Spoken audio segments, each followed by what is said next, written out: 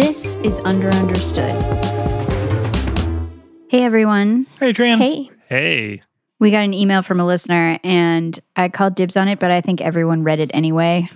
Sorry. Does someone want to read this email? Here it is, a website contact form message from Jess. That's the one. Why does Thomson Reuters Newswire say blah, blah, blah? Reuters 21578 with a link is a dataset containing Reuters Newswire items, short businessy headlines and descriptions from 1987. It's very popular for machine learning research because it's extensive and well labeled. For some reason, some articles in the dataset have article bodies containing only the words blah, blah, blah. How did this happen? Was it in the Reuters database? Or did the academics they worked with introduce it? Why blah, blah, blah, instead of just leaving the article body blank? I am very into this because I love machine learning training data sets. It's like this essential distillation of humans and computers trying to communicate with each other. And I just think it's really lovely. So I wrote about this back at the outline. And I'm just going to read from this story, which is from 2017. So I'm going to quote myself here. Nice. Quote, as machine learning research accelerates, scientists have started pooling their resources. ImageNet is a popular dataset produced by researchers at Stanford and Princeton that contains 14 million images grouped by nouns in synonym sets, such as kid, child, woman, adult female, office, business office. So ImageNet is one of these many publicly available datasets made by corporations and researchers and released for free online for others to use in training algorithms. Training for what? To train machine learning algorithms. So this is like what would end up in an app like a face tuning app or language translation. Anything that involves using a lot of data to try to emulate some kind of more human-like function with an algorithm. It's like someone who says kid might actually mean child or might also mean child. Exactly. Okay. And also associate that with the image. So you're just trying to teach a computer like basic ass shit that people learn by the time they're 5. Dumb computer. Yeah. What idiots. This can be done for basically any type of data as long as you can get a whole lot of them and label it somehow consistently. So these data sets are all called corpuses, and there are tons of them. The data set that Jess emailed about is a relatively small one by today's standards. Mm-hmm. It is a text corpus, and it's called Reuters 21578. Rolls off the tongue. Yeah, I know. It's 21,578 Reuters articles. So it's also a very creative title. Yes. And these articles are labeled with topics. So those topics might be financial or economic, like mergers and acquisitions or interest rates. Or they might be labeled with a proper noun, like a person or a country or a region. And this data set is available for free online. And how do you access this? The place that Jess was looking at was UCI, University of California, Irvine. Has a machine learning repository that has a bunch of data sets. Okay. She said that she was downloading this data set not for her job, but for a personal project. I'm actually a designer. I work with data, but I'm a designer. And I wanted a cool news data set that I could use. I liked the retro quality, started going into it in a little bit more detail and found all these amazing instances where the entire article body of certain things was just the phrase blah, blah, blah. And knowing that Reuters is a very a company with a lot of straight-laced. very straight-laced, lots of journalistic integrity. I couldn't see that as being like intentional in any sense, in the journalist news sense. Jess is actually pretty qualified to say what a Reuters employee might do or not do because she happens to be a Reuters employee. Oh. However, she's in a different department, and she was very clear that she has, unfortunately, no ability to help us get this answer institutionally. What do you mean? Interesting. Put up a bulletin in the cafeteria. Jess looked through the data set and found 1,605 articles with blah, blah, blah in the body. It always seems to be the full blah, blah, blah. It's blah, blah, blah with the first B being capitalized and a period at the very end. So it's punctuated. It's not just, for what it's worth, it is like a proper blah, blah, blah. It's a statement in and of itself. Very intentional. Yes. Looking. Mm-hmm. This is a pretty solid little data set. It is in 7,600 papers on Google Scholar. And do the Google Scholar papers mention the blah, blah, blahs? Yeah, a couple of them do. So if you search Reuters 21578 and blah in Google Scholar, you get 35 results. One paper is talking about the limits of the data set and says, this collection is also disputed in reason of the famous blah, blah, blah. Another says, quote, of course we have omitted the body text having only blah, blah, blah like sentences. Another paper refers to, quote, dubious documents containing just the words blah, blah, blah in the body. And then one paper speculates that blah, blah, blah was inserted deliberately by the dataset's creators as, quote, noise to, quote, test the tolerance of classification algorithms. There's no evidence for this theory or for any other theory at this point, but this quirk of this data set is definitely out there. Like, anybody who looks closely at the data is aware of this phenomenon. It's a mystery that's been boggling minds for 30-something years now. I would just like to note that there was an Iggy Pop album named Blah, Blah, Blah that came out in October 1986 Ooh. and was released on cassette in 1987. But what was the capitalization and punctuation like in the It's album? actually different. They're all capitalized and there's dashes between them. Not the same. Yeah, it kills that theory. Yeah, no. Okay. Yep. These articles were labeled in the data as type equals brief, suggesting that they were like news alerts or headlines that were sent out for a developing story where the body was filled in later. Or maybe it's just the headline and that's the whole thing. Right. But if the whole thing is just the headline, why would they type in blah, blah, blah? Right. Wouldn't it be story developing? Right. Ellipsis. Yeah, exactly. I don't know. Okay, I'm going to send you all a sample of the data. So this is what the type equals brief articles look like. The longer articles will also have a date line with the date and location and an actual body. I just put this into Slack. Do any of these tags even close? It's weird. It's like it looks a little bit like HTML, but it's not HTML. This is SGML. Oh, what's that? Standard Generalized Markup Language. Oh, It's a document markup language originally designed to enable the sharing of machine-readable large project documents. so I guess if you're listening to this on a podcast player where you can see the show notes, look for a link to this because it is illustrative and I don't really know how to convey this. Can you explain what you're looking at? So we see this title tag. So inside the title tag, you see the title of an article, and then that title tag gets closed like an HTML tag would be closed. So it's structured like HTML where there are tags, and inside those tags is content. But the blah, blah, blah sits outside of those tags. It's not enclosed by anything. I see what you mean about these not being formatted. The rest of it is. It's in a weird spot. I don't know. I feel like it has to have served a purpose. Like, I really just want to know what the purpose was. Yes. Yeah. Well, a bunch of people worked on this data set. A lot of them are on LinkedIn. So I'm going to see how many of them I can track down. I think you can do it. Thank you, John, for your vote of confidence.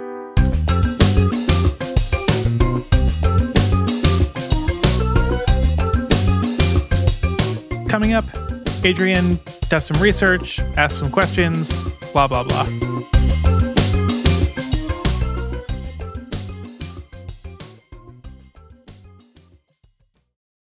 I'm back.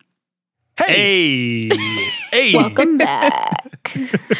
I'm back from field reporting on LinkedIn. Wow. Did you have a hard time getting people to respond to you when you reached out with the subject line, blah, blah, blah? I did, actually. Yeah, Funny I would enough. imagine. It was podcast query, blah, blah, blah. Oh my God.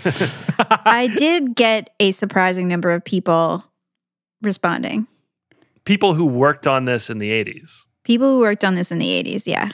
Wow. Well, let's Wow. get into the dataset sausage making. Okay. My favorite kind of sausage making. It's the 80s. You can put some 80s music in here, maybe. Pew, pew, pew, pew. That what? It's Sorry, what? Those are the sounds of synthesizers. like a little kid using a phaser. Reuters is sending out a huge volume of news. Subscribers are wanting to get updated on specific topics or specific regions or companies. So Reuters editors would manually add topics to each story as it came across their desk. And Reuters decided to automate this. In the 80s? Mm-hmm. Wow. And a few years later, this data set pops up on the internet. It turns out it took a lot of people to make Reuters 21578 happen. And in the case of the blah, blah, blahs, I have basically 3 different groups of suspects. So first up is Reuters. Someone there could have put blah, blah, blah into their actual feed of stories, maybe in some kind of invisible way on the back end. Then there was another group that came in later to clean up the data and publish it for academic use, and it could have been them. But before it got to the internet, Reuters 21578 was in the hands of the Carnegie Group, an AI startup that Reuters contracted with to build this system of news article classification. At the time that this data set was collected, I was a programmer. I was fresh out of school, just a few years. And this was actually my first company, so I didn't really have a sense of, the ways of the world or anything like that. That's Monica Cellio. She was a programmer at Carnegie Group, and she worked on the system that relied on this data set. And the system was called Construe. I actually saw these rooms where they had rooms full of people whose job was to receive a story from a wire and in just a few seconds scan it, attach tags to it, and send it back out. So this was what we were trying to automate, at least, the 90% that could be automated. So we were working on that, which meant we needed a pile of data to work with, and we needed to consult. We needed access to their experts. How do you make decisions about how you categorize this stuff? So we actually had one of their categorizers working on site with us as we were developing the rules that the software would use and figuring out the edge cases. Unfortunately, Monica did not remember anything about the blah, blah, blahs. The person who alerted me to this sent me some XML showing what these blah, blah, blah records look like. Yeah. And they look like a mistake. They do. They are in the wrong place. And let me actually pull one up here. Just a second. Open this folder again. Yeah, they are after. Okay, so let's see. So we've got a text block that contains a title block, and the blah, blah, blah shows up after the title. I guess, let me find one that doesn't have the blah, blah, blah. So yeah, the ones that don't have blah, blah, blah, after the title, you have a dateline block and then a body block. And the ones that have blah, blah, blah are missing the dateline and the body. And they just say blah, blah, blah instead. Which is weird. So Monica didn't remember anything, but at least she was excited about this mystery. If you publish something, please let me know. Send me a link. And good luck. And if you get the answer to the blah, blah, blah, I want to know now. She suggested I talk to one of the linguists who worked on the Construe project. So I called Peggy Anderson. I had to actually go look up what Reuters 21578, whatever it is, what that was. And Oh, really? yeah, because I wasn't really aware of what happened to it after I finished working on it. Mm-hmm. It'd be weird if she remembered that specific one, I mean, it was infamous. I mean, the whole mission of the company was to apply artificial intelligence, such as it was back then in the 80s, to commercial problems. So Reuters contracted with us to automate tagging their news stories so that their users could find the stories that were of interest to them. Mm-hmm. And the problem was that reporters don't always use consistent language, so we had to discover the language that they used in their natural reporting. Today, you would do this with statistics. Today, you would have your program look at all of this data and then find patterns in it on its own, right? But back then, they didn't have the computing power to do it that way, so they did what was called knowledge-based categorization. Mm-hmm. What's that mean? They were writing rules. So they have to come up with these rules on their own and then add them. Yeah. We actually had humans, me and other linguists on the project, studying the words that were used and creating rules, that would say, so grain, grains are also traded, and wheat and different grains, but you could say grain, but if you allowed every single story that had the word grain in it, you'd get some things that were not about grains that are traded. That could be about grain alcohol or, the fine grain of wood or, something like that. Did you realize that this data would be publicly released? No, it was really strictly, our goal wasn't to create data. It was to put tags in real time on news stories so that Reuters readers could find what they were looking for.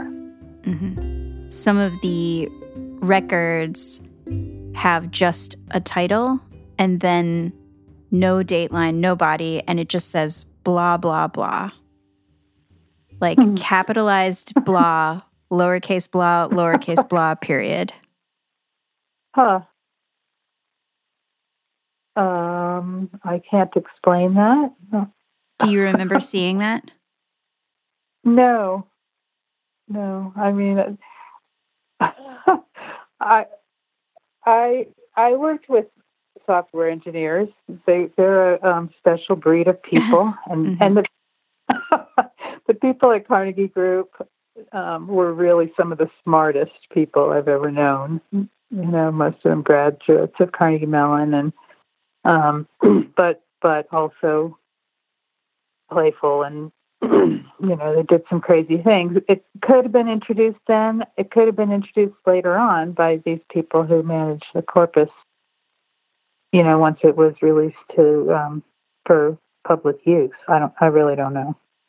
Do you think it's possible that it was in the original data from Reuters? I don't know. I really don't know. That seems unlikely to me.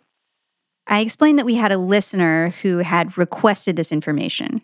I mean, why does this person care at this point, honestly? I think they were curious because they thought they work at Reuters, and they were like, Reuters would never put this in any of its own stuff. Yeah. Because Reuters is so, grown up. Right. Yes, exactly. It probably was not. Didn't initiate from Reuters.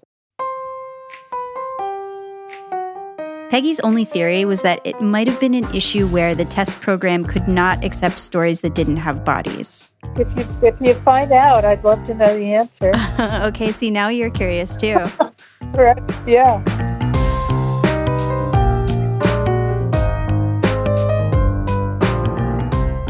So Monica and Peggy both told me that they did not realize that this data set was going to be published, which makes sense because Reuters built it for a competitive advantage to sell a product to customers. So I started to wonder how this even got into the world. Let's do it. Dave Lewis is credited as the source of the data in the UCI machine learning repositories. So I figured I should talk to him. So I was a graduate student in computer science at University of Massachusetts, working with Bruce Croft. And Bruce called me into his office one day and said, look at this. And it was a newsletter from a company called Carnegie Group, which was a AI startup back during the second AI bubble. They had a graph on the front page of this newsletter, which was purportedly comparing an expert system they'd built with statistical text retrieval systems, which is what Bruce and I worked on. And, we were, pretty upset about this because it was comparing, apples and oranges. So Dave is saying that Construe, which is Carnegie's system, was being compared with something that his group had done in the past. And Carnegie Group was basically bragging about how well Construe had performed versus these other methods.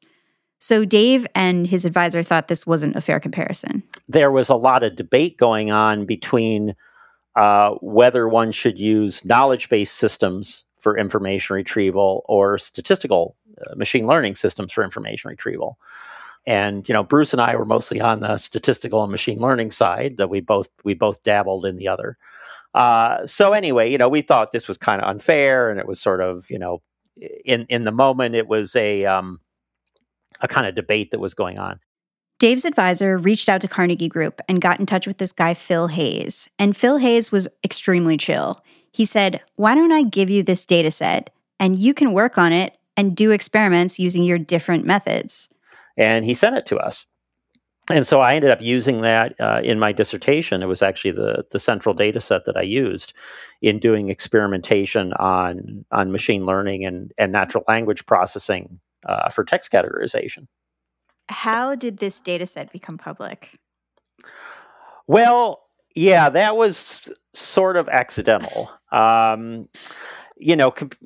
would say I and many computer scientists were probably a little more careless around IP issues back in those days, intellectual property issues. I don't think there was ever any formal document between Carnegie Group and UMass. So I kind of carried the data set along with me. I did a research faculty position at University of Chicago, and then I was at Bell Labs. I was collaborating with a bunch of people, and I just had the data up on an open FTP site. Oh my God. So Dave had the data up on an open FTP site, which is just a way to easily send large files, and it didn't even occur to him to put a password on it. Oh, wow. So anybody on the internet could access this. Mm-hmm. This was the wild, wild west back then. People traded around FTP sites in those days, with data sets pretty casually. And I had, talked to Carnegie Group, and, Carnegie Group was looking into releasing it. And, we talked about we'll do some sort of public announcement or maybe put it at the Linguistic Data Consortium, which was just starting up back then. But what happened basically was it just sort of diffused out there and started showing up in other papers. Dave wanted to be very clear that he would never do this today. And I will say that it is sort of funny because, over my career, I ended up later in life working a lot with lawyers and doing expert witness work and building legal software and things. And I've become much more fussy about intellectual property issues. I work for a cybersecurity company now, too. So I should say that I'm now very, very fussy about these things if anybody's listening here. Okay. You would put a password on it today, is what you're saying. Yeah, right. Well, today there'd be like a 17-page legal agreement that's been signed off by general counsels and things. It's the 80s, Yeah. Well, it also fits with the culture of open source software and people developing this stuff, like wanting to be able to share things and have them work across different companies when they move or with other people they're collaborating with. So it makes sense. It just seems like they didn't have any formalized way to either say one company owns this, or yes, this is under an open license. It's Wild Wild West. Dave actually ended up collaborating with Reuters. Reuters began to notice that these computer scientists were all using this weird thing they were calling the Reuters data set, which nobody at Reuters seemed to know where it had come from or how. So anyway, they decided that, to their credit, they wanted if there was going to be a Reuters data set out there, they wanted, and they also saw themselves as benefiting from people working with their data. They decided they would put a good data set out there. Reuters published a new dataset called RCV1. This dataset was much larger. It had about 800,000 documents. And it's held at the National Institute of Standards and Technology. But for this dataset, you can't just download it. You have to submit a request to NIST, and then you have to agree to a bunch of terms and conditions for how you're going to use the data. Dave was able to negotiate with Reuters to release a version of the data, but it wasn't quite like Reuters 21578. The public dataset did not include the article text, like in the way it would have appeared originally. I couldn't release just the actual documents that somebody could read as if they were news, but Reuters was okay with releasing like the set of words that occurred in the documents if they'd been scrambled in order, which is fine for many machine. It's not good for natural language processing, but it's fine for many machine learning tasks. I don't really understand the difference between those two things. Like, why would it be okay for one and not for the other? I think it's not good for natural language processing because it's not in natural language, right? Like if you were trying to teach a computer what a normal sentence sounds like and maybe generate its own sentences that sound normal, it's not going to be helpful for it to look at a word list. But if you were trying to teach a computer just like what words are associated with other words in these articles, then it would be fine if they're out of order. Wait, the thing I'm still confused about is, so if they did this thing where they're like, okay, yes, we can make this publicly available, but you have to scramble things, then why is the original one still available? Well, it's still useful, and also they have no control over it at this point. I mean, they could go around DMCAing everybody. So the original one isn't officially available from them. It's just in all of these other places now. Yeah. I asked Dave about the blah, blah, blahs in Reuters 21578. Big surprise, he didn't know why they were there, but he was able to establish that he did not put them in. They were in the data before it got to him. And so why didn't you take out the blah, blah, blahs at this point? We did our best not to mess with the raw data, with the text, even when it seemed like there were errors or weird things in there, because we viewed ourselves as cleaning up the formatting and the metadata, not changing the original data. So just, we weren't sure where that came from. My guess was it was kind of a filler. So at this point, it's like nobody from Carnegie Group remembers this. Dave remembers it being in there and says he wasn't the one who added it. So I felt like the next person I needed to talk to would be somebody from Reuters.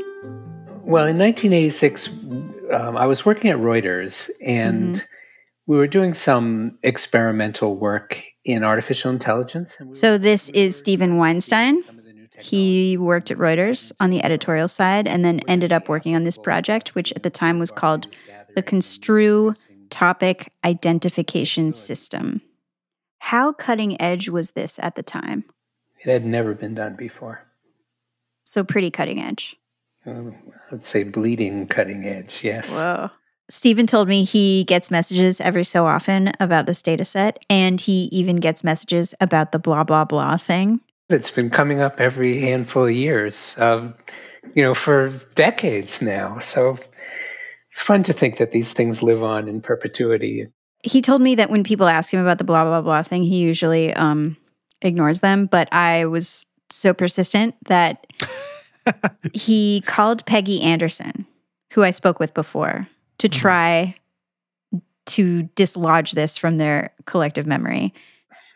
We think that the answer is that the way the system worked is it evaluated the text of the story, not the headline.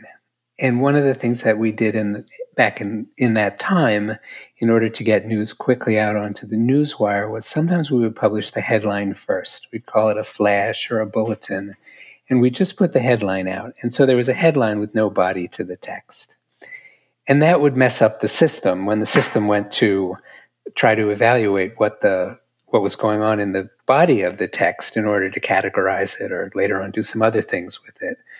And since the system couldn't process no data and come up with a reliable response, we believe, Peggy and I agree on this, that a little program was written that for items that didn't have any text, we would just have the data set be updated to include blah, blah, blah, just as something there that we could key off of if we needed to identify those stories.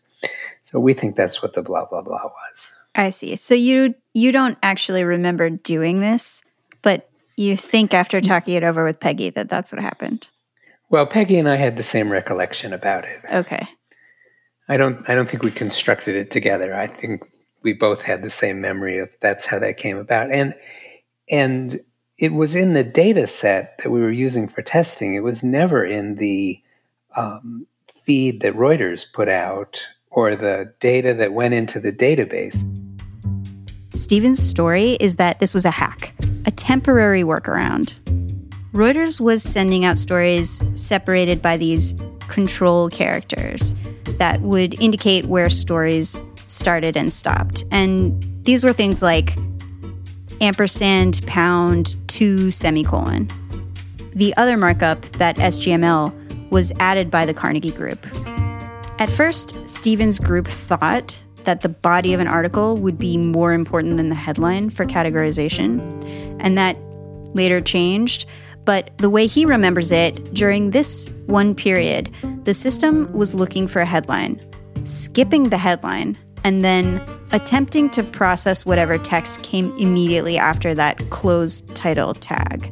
And so stories that had nothing there after the title tag ended would cause the code to break. So the system could look at blah, blah, blah and say, okay, there's some text there that I'm deciding not to evaluate, rather than no text and breaking. And then, so that was done while you were testing, but at some point you would have to, like, that couldn't go into the final product because your system would still have to deal with these bodiless headlines. That's right. We changed the coding of the system to recognize what was a headline and what was a body of a story. And why blah, blah, blah? I think we used blah, blah, blah because there was no chance that would ever be in a news story. And it was something that we could catch, like XXX or, some string of characters that if we needed to swap it out or pull it out of the data set, it was a unique and distinct set of characters that wouldn't affect anything else that was in the data set. But it's also feasible that Reuters would quote somebody saying blah, blah, blah. I asked Stephen about that, and he said there were different phases of the project where they looked at other types of stories, but at this point, they were just looking at financial stories. And this phrase would never occur in a finance story. Reuters had really strict rules for those reporters. Like, you couldn't even say that stocks had, quote, plummeted. That was too editorialized. Reuters didn't actually ever publish anything that said blah, blah, blah. I think reporters would have gotten fired if they said that.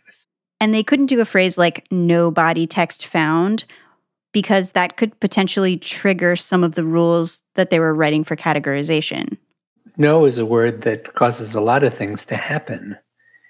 And when no is paired up with other things, it certainly could create something going in the wrong direction. Yeah, so you'd think if you wanted it to be unique, it would be like a random string of letters. It would be like QWERTY ASDF or something. Stephen said they also didn't want to use anything that could potentially break something else. Like, it's possible that could have confused the system, which was relying on standard language dictionaries to parse the text. No, we just wanted to be very careful about not causing a problem, not creating a problem by trying to work around another problem.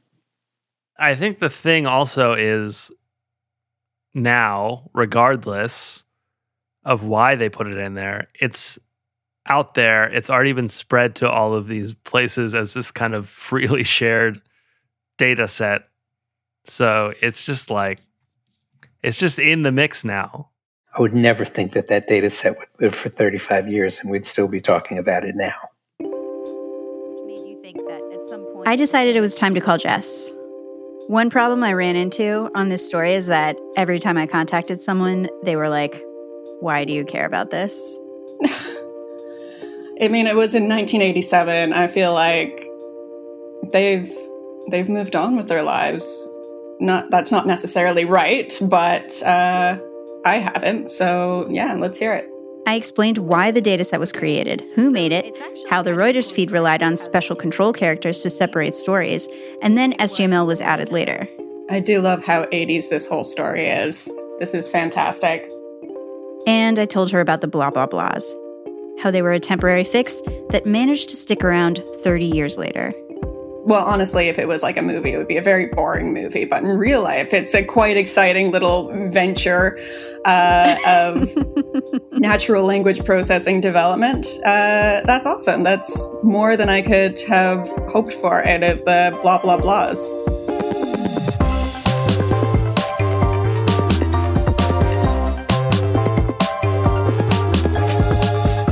That's our show.